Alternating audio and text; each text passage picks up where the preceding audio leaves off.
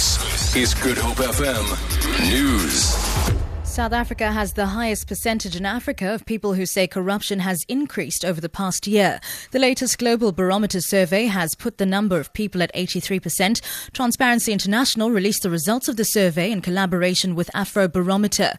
The survey found that 75 million people agreed to have paid a bribe in the past year. The survey targeted over 43,000 respondents across 28 countries in sub-Saharan Africa between March 2014 and September this year. David Lewis is the Executive Director of Corruption Watch. The Prevention and Combating of Corrupt Activities Act, which is the main anti-corruption act, is barely enforced. The reasons for that, I think, have partly to do with the state of the criminal justice system, the NPA, the Hawks, the instability in the leadership of all of those institutions, as well as real competency problems in investigating and prosecuting white-collar crime, and because their independence has been woefully compromised.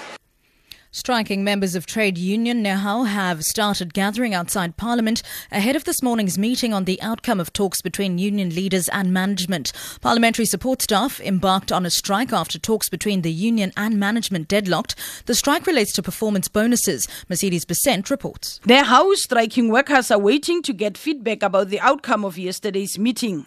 NEHAU chairperson in Parliament, Thembi Sotembe, said the NEHAU president Mzwandile Makwaiba informed him that he met with various presiding officers yesterday afternoon in an effort to bring an end to the ongoing strike. Only a handful of police officers were spotted at the main gate of Parliament this morning, but staff entering the premises are still being screened by checking if their names are on a list. Mercedes Besent, SABC News, Parliament.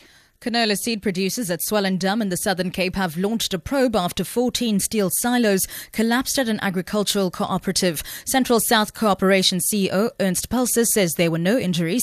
He says the canola oil factory currently has enough seeds. There won't be any lack of seeds. There's more than enough available. We're just waiting for the green light to decide on the way we're going to recover it, but we are very positive that we will be able to recover the most of the seeds.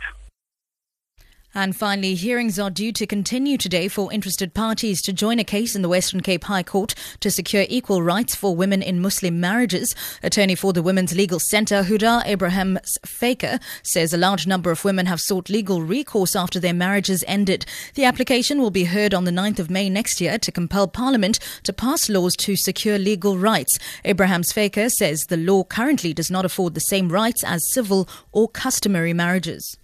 The Women's Legal Centre Trust is taking on the matter as an interested party because we provide free legal advice for women, and we have seen a steady stream of women coming to our offices seeking legal redress where they've had challenges asserting their rights.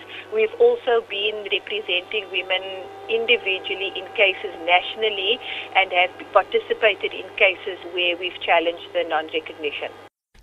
For Good Hope FM News, I'm Sibs Matiela.